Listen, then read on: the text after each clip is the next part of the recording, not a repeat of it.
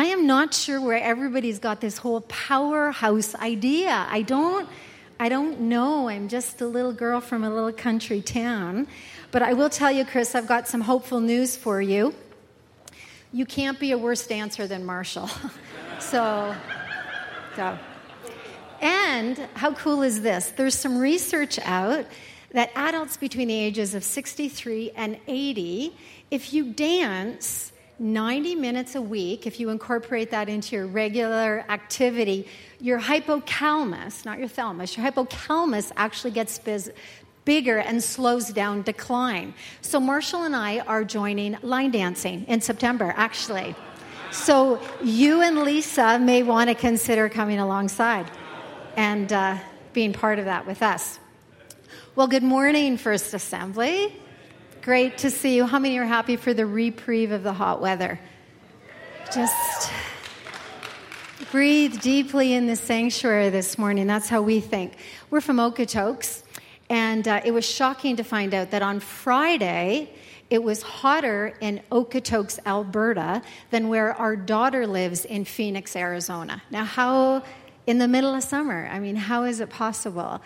And but it was. And so if you're celebrating the cool couple of days we've got, we're certainly celebrating that with you.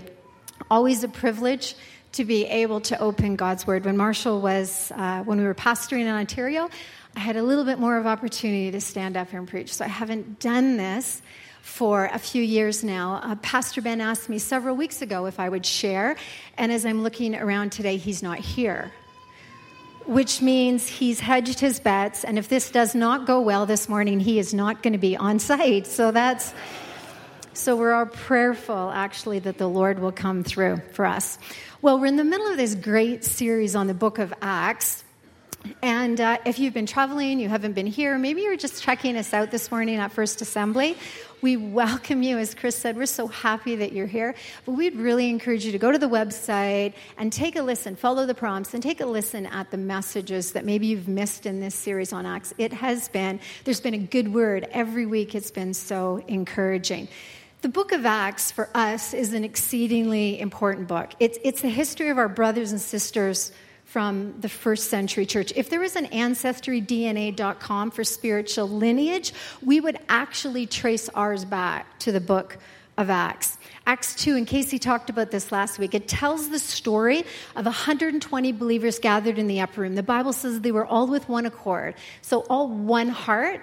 And the Bible says the Holy Spirit came down, descended, and it sounded like a mighty rushing wind was filling the place. And then what looked like fire, tongues of fire, flames, sat on the top of these heads, 120 of them. And they left that room, and they were never the same again. The book of Acts, it gives an eyewitness account to the flame that came and how it turned into wildfire, a good wildfire, and it began to spread across the then known world. These last few summers for us, we've moved from Ontario, and we have evidence all around us of fires burning. They said this morning, the news says, there's over 500 fires burning right now in the province of BC. It starts with the tiniest of flames. There are actually people who are paid to track the fire and try and determine where it's going to end up. People in positions of power, they spare no money, and they bring in resources from all over the world to try and put these fires out. Marcia and I were watching a documentary last week about the Valley Fire in California. It was 2 years ago, but it was so gripping. I couldn't take my eyes off it, and I knew it was 2 years ago because they were talking to the people that had survived the fire. But I was so into this documentary, about an hour and a half in, I realized I'd been praying for them in the Spirit for like a long time, and they were okay. They were the survivors. But this is what happens. We see the devastation of these fires, and it's so gripping for us. But conversely this morning, I'm so happy to tell you that this fire that started in the book of Acts, it spread across the Roman Empire. And instead of bringing death and destructions like the fire we're seeing now, it was bringing life and abundance and hope. And I can report to you today, as one who is tracking the progress of this fire, that it has defied all efforts to be extinguished, and it is sweeping our world 2,000 years later. And so, well, the book of Acts is a history book. It's not just a history book. It's a book of theology and of Christian practice. It is why, in part, at least, we believe what we do as a faith community. It's why we believe that Christ still heals today. It's why we believe that deliverance and freedom is our spiritual birthright. It's why we believe the Holy Spirit is still active in the life of believers. And as we take it, it changes our communities and our workplace and our families, to change our church, and together we should change the world that we live in. This book of Acts is a tipping point. It is a game changer for us as believers. And today we're going to be looking at chapter 16. I need to tell you this morning, before I even start, that it's quite possible I'm not going to say anything that you don't already know. You've likely heard everything that I'm going to say, and probably more than once. When our kids were little, really little, I would say to them as they were getting ready for school in kindergarten, grade 1, I would say, okay, the bus is just about ready to come. Don't forget your lunch pail. Get everything ready. And, don't forget your homework. And if you got a jacket, the weather's going to be cool. Get everything. And then as the time got closer to the bus, I would say those things over. And when the kids were really little, they were more tolerant of this. But as they got older, they would say, why do you keep saying those same things over and over again? And I would say, because I'm your mother. And I have a gift of reminding. It's in 1 Corinthians. You just have to read it hard, but it is in there with all those other gifts. It's a gift of reminding. But it seems to me that the older I get and the more I travel, it appears that the gift of reminding has actually morphed into a ministry of reminding. Now, that doesn't look so great on a business card, you know? People want to have you in to speak, and you give them the business card, and they're hoping to see healing ministry, prophetic ministry, deliverance ministry. Reminding ministry doesn't have a whole lot of appeal. But here's what I realize. Sometimes when life gets hard, life gets confusing, life gets disappointing, or life gets crazy, you can actually forget what you know. And sometimes you just need someone to remind you of what you know, but for some reason you've forgotten. And maybe today, that someone will be me. Let me give you some framework for this chapter 16 of Acts. It's Paul's his second missionary journey, and he has with him Silas, Timothy, and the beloved physician Luke. Now, it was Luke who actually wrote the book of Acts. The Bible tells us in the first few verses of chapter 16, wherever Paul and his companions went, that the believers were encouraged, and the churches, just newly established churches, they were growing. This was great news. This is verse 6, 7, and 8 on the screen this morning. Paul and Silas traveled through the area of Phrygia and Galatia because the Holy Spirit had prevented them from preaching the word in the province of Asia at that time. Then coming to the borders of Mysia, they headed north to the province of Bithynia, but again, the Spirit of God did not allow them to go in. So instead, they went through Mysia to the seaport of Troas. These are 3 really interesting verses, and I want to talk about them for a minute because they're part of the context. They pull it together where I'm headed this morning. How many have found that sometimes in our lives, without explaining why, God just says no? He just says no. Paul and Silas had it in their hearts, and I'm guessing they'd already downloaded it in Google Maps. They were headed to Asia. And the Spirit of the Lord says, not so fast, not so fast. Have you ever been on a trip with someone in the vehicle, and they decide that they don't want to go where the rest of you have already decided that you're going? So Scripture doesn't tell us what the conversation was between Paul and Silas and Luke and Timothy. It just says that they turned north and they headed to Bithynia. And then they get to where they think they're going, and the Holy Spirit says, recalculating. We used to have a GPS, and we called her Gabby because she talked a lot, because we never end up going where we thought we were going. And we were going the road where we thought we were supposed to go, and Gabby would say, recalculating, in the nicest of voices. This is the Holy Spirit saying to Paul and Silas, don't go there. Don't go there. Anyone knowing that in their lives, the Holy Spirit, don't go there. It is the restraining work of the Spirit of God in our lives. Sometimes with us, he does like he did with Paul, and he says to us, don't go there. And it may be a physical location. He doesn't want you to go to that place, that province, that city, that house, that party, that celebration. And the restraining work of God says, don't go there. It might not be a place that he doesn't want you to go. It might actually be, and this is the worst, something that he doesn't want you to say. And you want to say that so bad because you had it all figured out in your head. She said that, and then you'd say that, and when she said that, you'd say that, and it was awesome, and you know you're right and they're wrong, and you so want to say it, and you have an opportunity, and it's a perfect opportunity, and just before you open your mouth, the Holy Spirit of God says, don't go there. Or maybe he's trying to keep you from a certain way of thinking, a pattern of thought. Maybe your mind is like a runaway train, and it starts here, and before you know it, you're all the way down the track, and you've derailed, and there's no hope, and there's no God, and there's no life down there, and you don't even know how you got there, and it happened in 45 seconds. And the Holy Spirit of God, the restraining work of the Holy Spirit says, don't go there. It's quite likely that there's someone here this morning and the Holy Spirit has been witnessing to you about this. Don't think like that. Don't say that. Don't go there. And there are scores of us that could tell you this morning when we didn't listen to his voice and the regret that follows that. So this morning I say, heed the voice of the Spirit.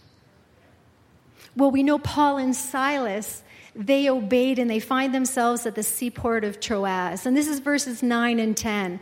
That night Paul had a vision. A man from Macedonia in northern Greece was standing there pleading with him, come over to Macedonia and help us. And we decided to leave for Macedonia at once, having concluded that God was calling us to preach the good news there. How many would like a vision in the night to confirm God's plan in your life?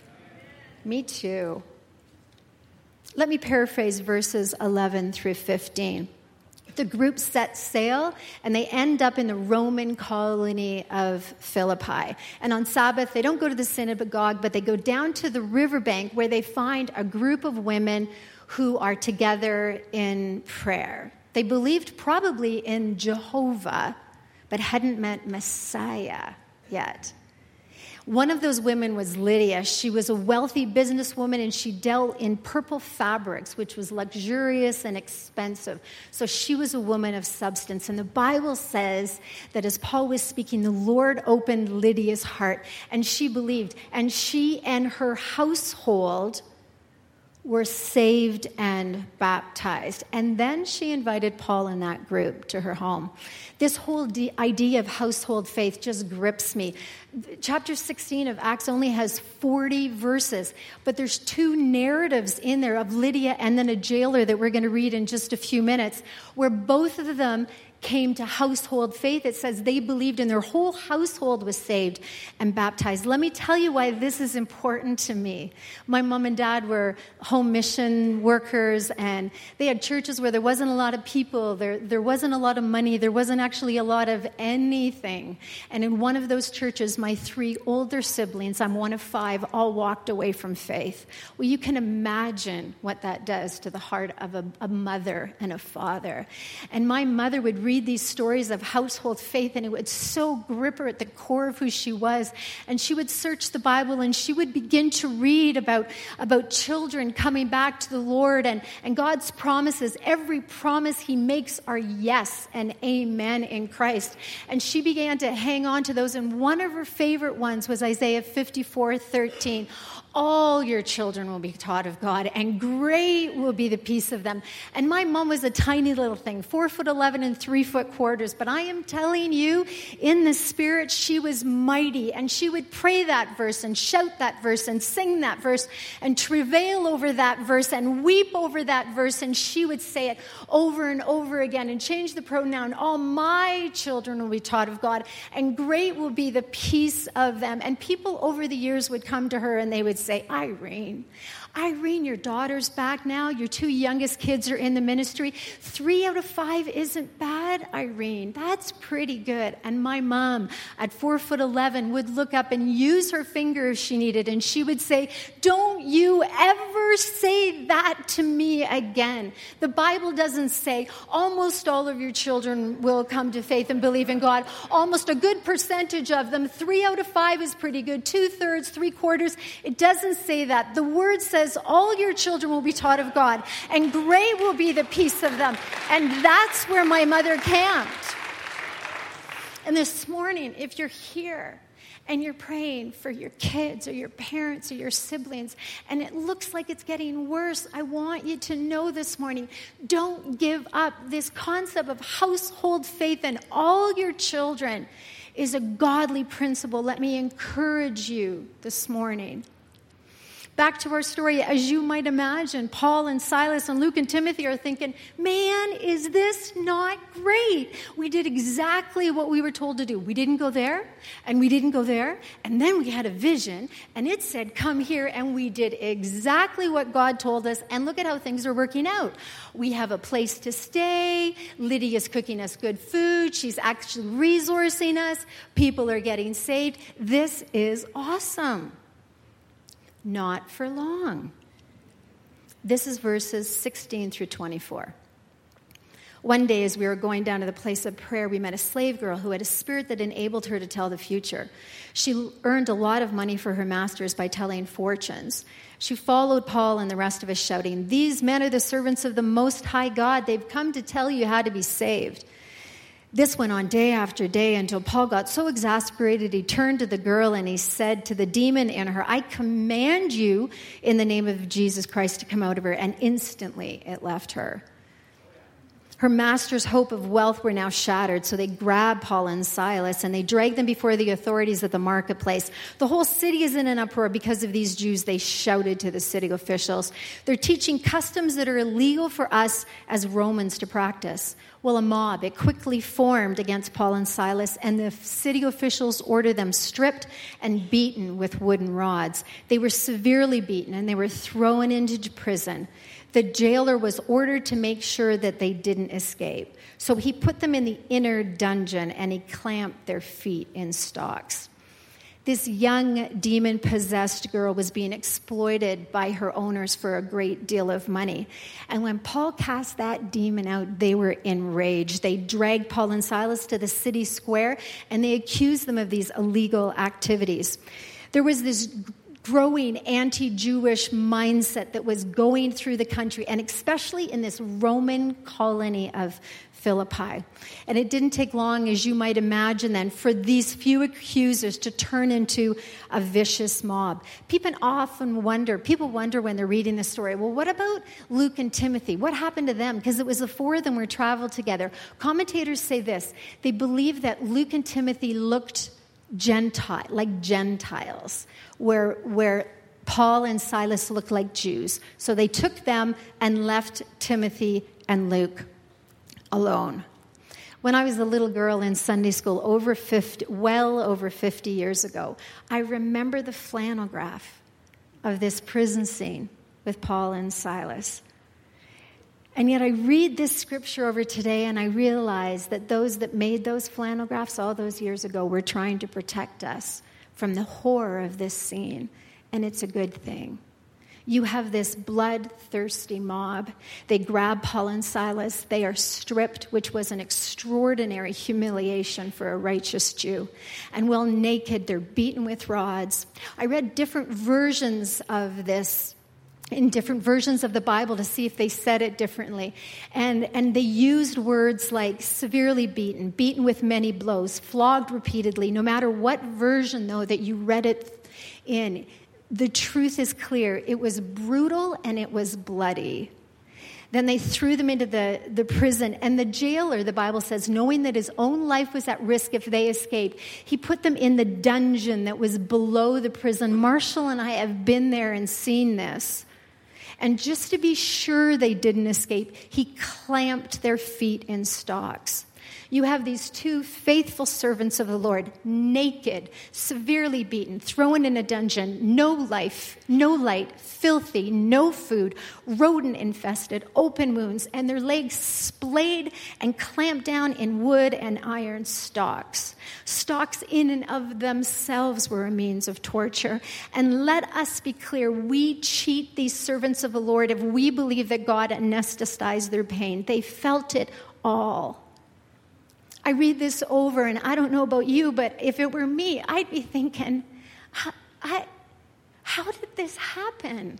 We did exactly what you told us to do. We didn't go there, and we didn't go there, and we followed the vision, and here we are. Did I not hear you? How did we miss this? Because certainly this can't be part of God's plan. How did I get it so wrong? And maybe like me, you can get stuck right there, trying to figure it all out.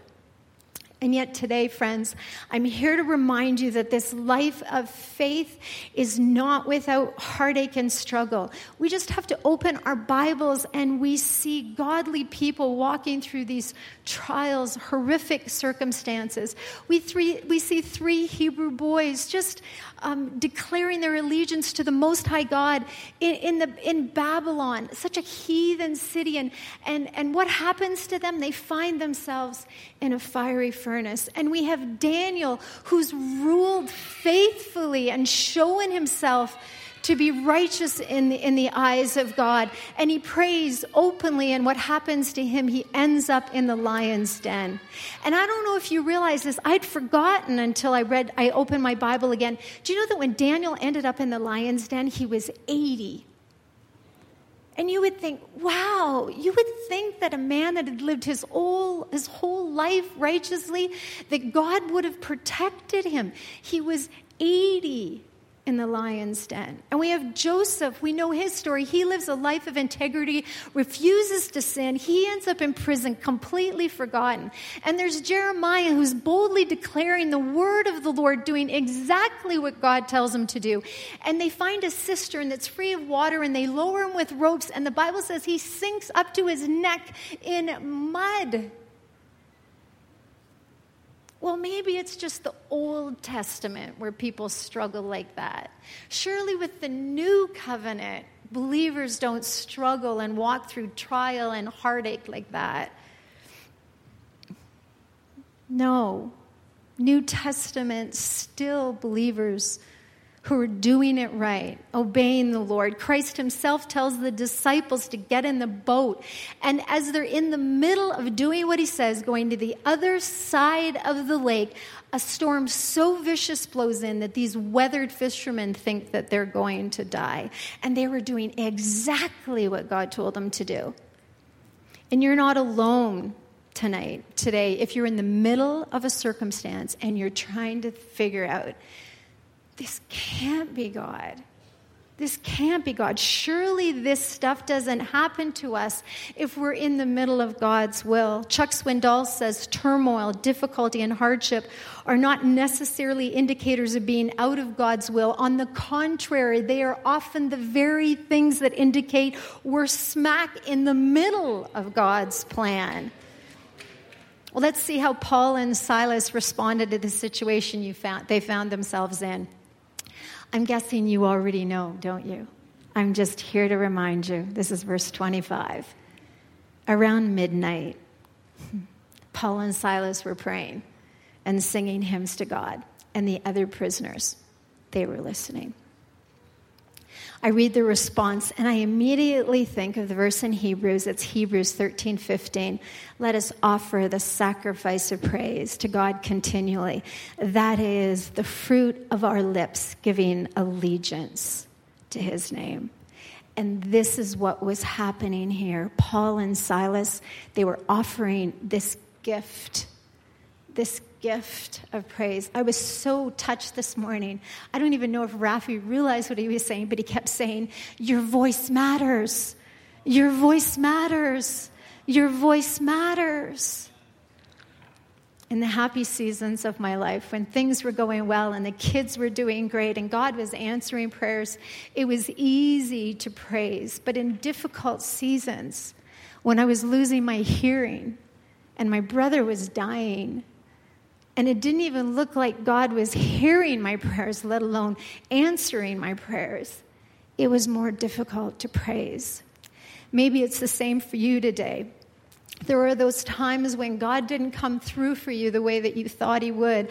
The medical test comes back positive, and your spouse wants a divorce, and your child is wayward, and the loan company has called in your mortgage, and God seems very far away, and you can't see his goodness, and circumstances seem to scream at you. He has left you.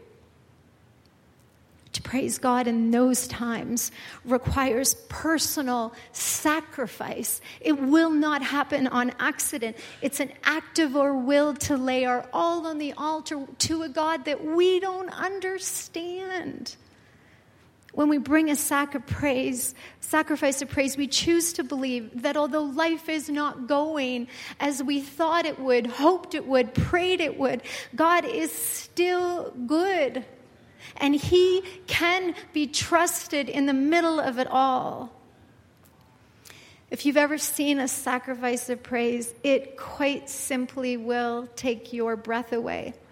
It was a Sunday night in our church, Waterloo Pentecostal Assembly, about 15 years ago. One of our beloved pastors was dying.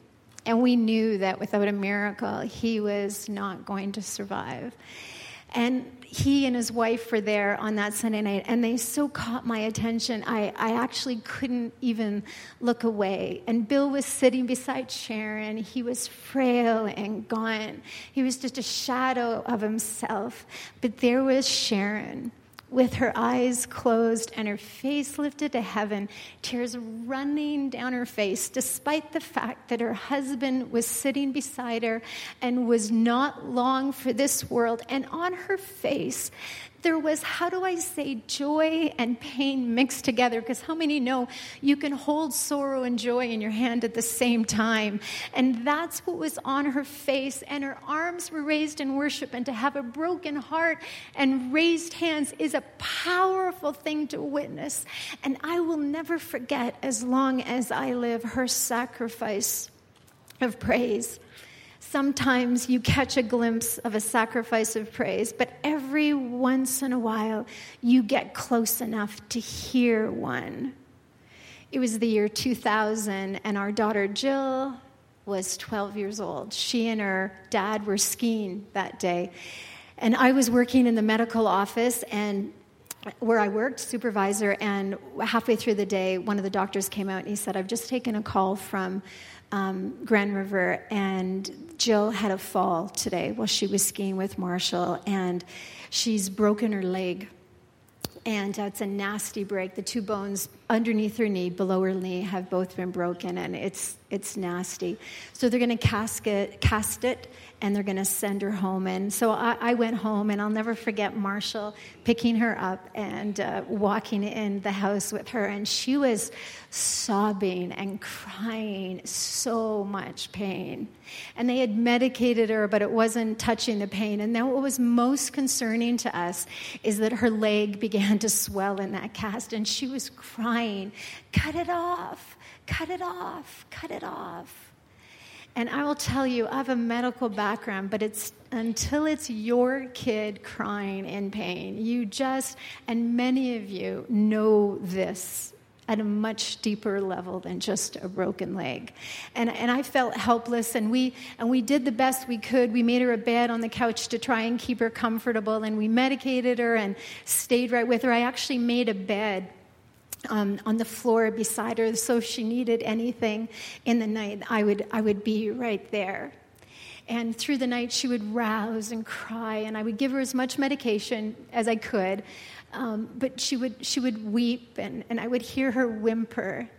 And then around midnight, I heard a sound. And I laid quietly and I thought, what is that?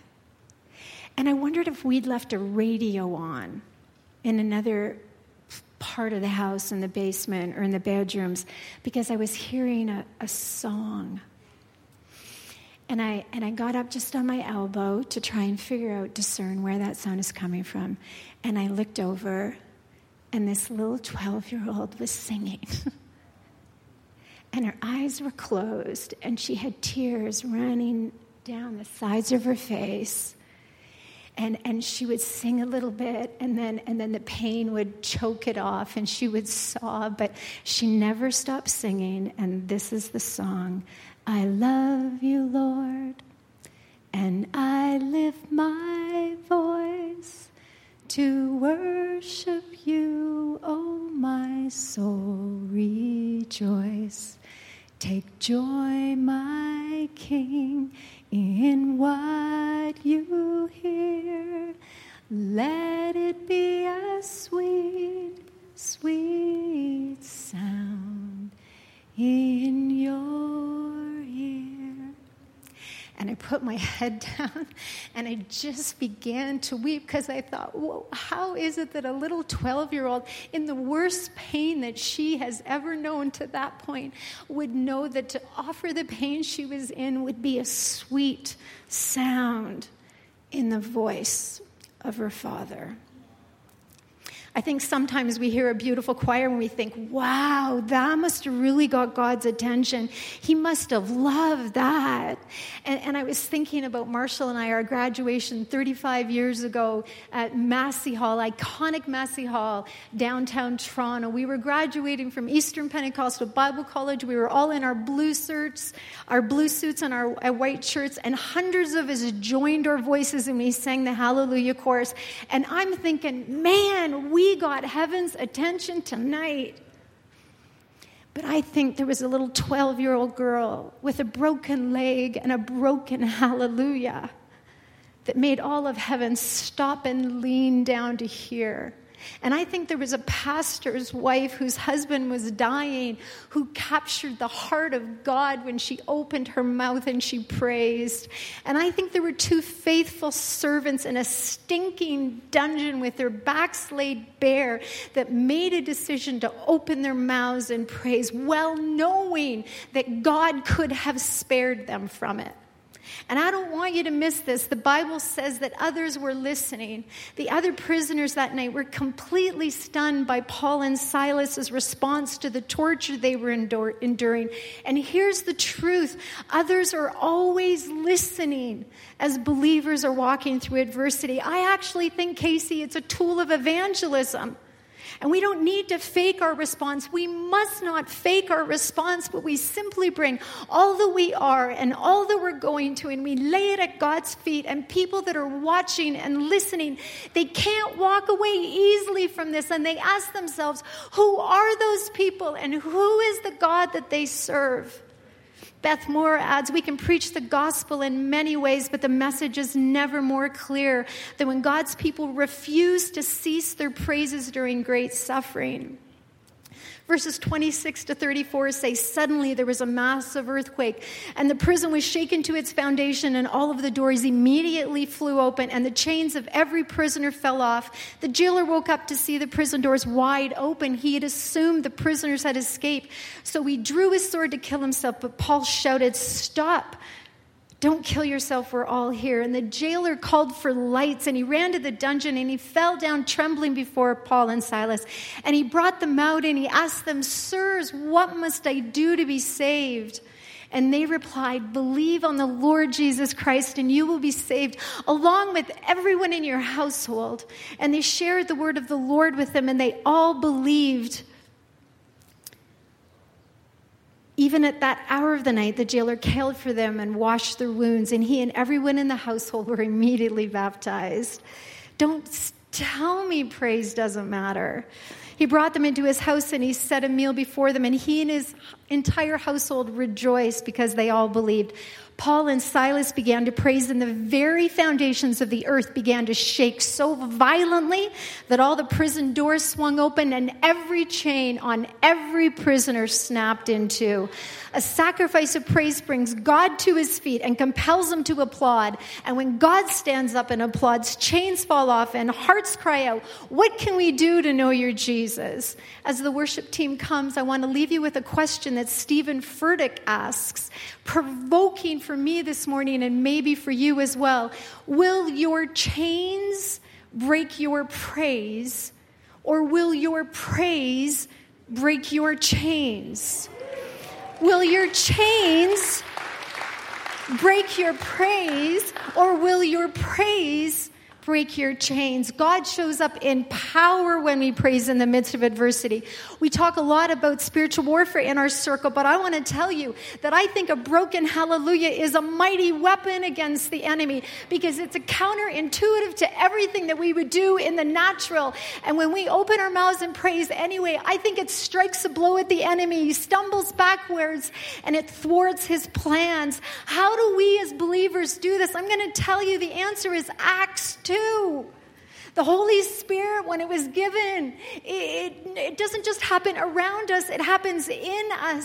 And the Holy Spirit empowers us and enables us to open our mouths when our minds and our hearts say, "I can't." The Holy Spirit says, "I'll grace you to put on a concert of praise in the midst of your darkest hours."